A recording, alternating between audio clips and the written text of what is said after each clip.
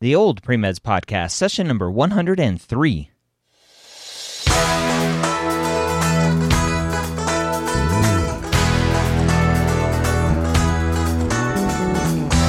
You're a non-traditional student entering the medical field on your terms.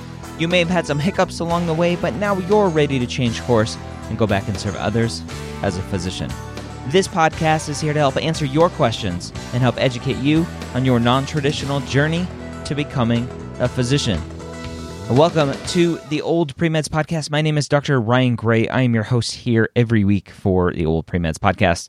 We take questions directly from the oldpremeds.org forums and answer them here on this podcast. I think I said podcast about 10 times already, so I'm not going to say it anymore. Podcast. One more time. That was fun. All right, so this week we have a question from Bublinka182, who is asking a question about post-bac interviews and resumes. So I'm going to say he said, I'm a non-traditional student applying for post-bac programs. I was wondering if anybody could share interview questions they received during the post-bac interview.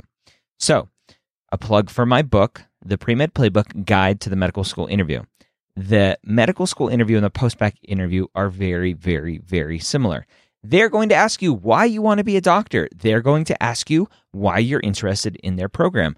They're going to ask you what strengths and weaknesses that you have.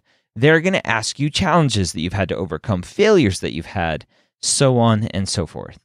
It's a standard interview for an institution, for a graduate level institution, even though post-bac programs aren't typically graduate level. But they're trying to figure out who you are, have a conversation with you to figure out if you are going to be a match for their class. And if they do accept you, that you really, really, really know that you want to be a physician, especially for post-bac programs where a lot of students are coming in as career changers.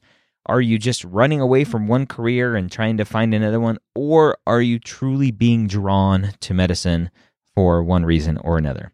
So be prepared to answer all those questions. So the Pre-Med Playbook Guide to the Medical School Interview will help you with that interview as well. The second question. Additionally, coming from a different industry, how should my resume be formatted? Should it be one page, focus on healthcare, medical-related experiences? How much space should be unrelated experiences? I've been successful in my field, which requires dedication and hard work, so just wondering how people approach this.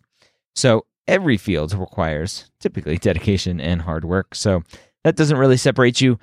But as far as the resume is concerned, just go on Google, go into Word, look at a standard resume format and use that. Not everything, and it's not, it doesn't have to be, and it shouldn't be all medically related. You're a non-traditional pre-med student. It's your non-traditional journey that makes you you. So don't focus on just the healthcare stuff. Focus on everything else.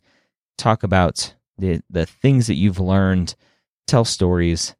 And hopefully you'll get that spot in a post-bac program. Good luck on your journey, and let us know how we can help in the future. Hope you have a great week. We'll see you next time here on the Old Pre-Meds Podcast.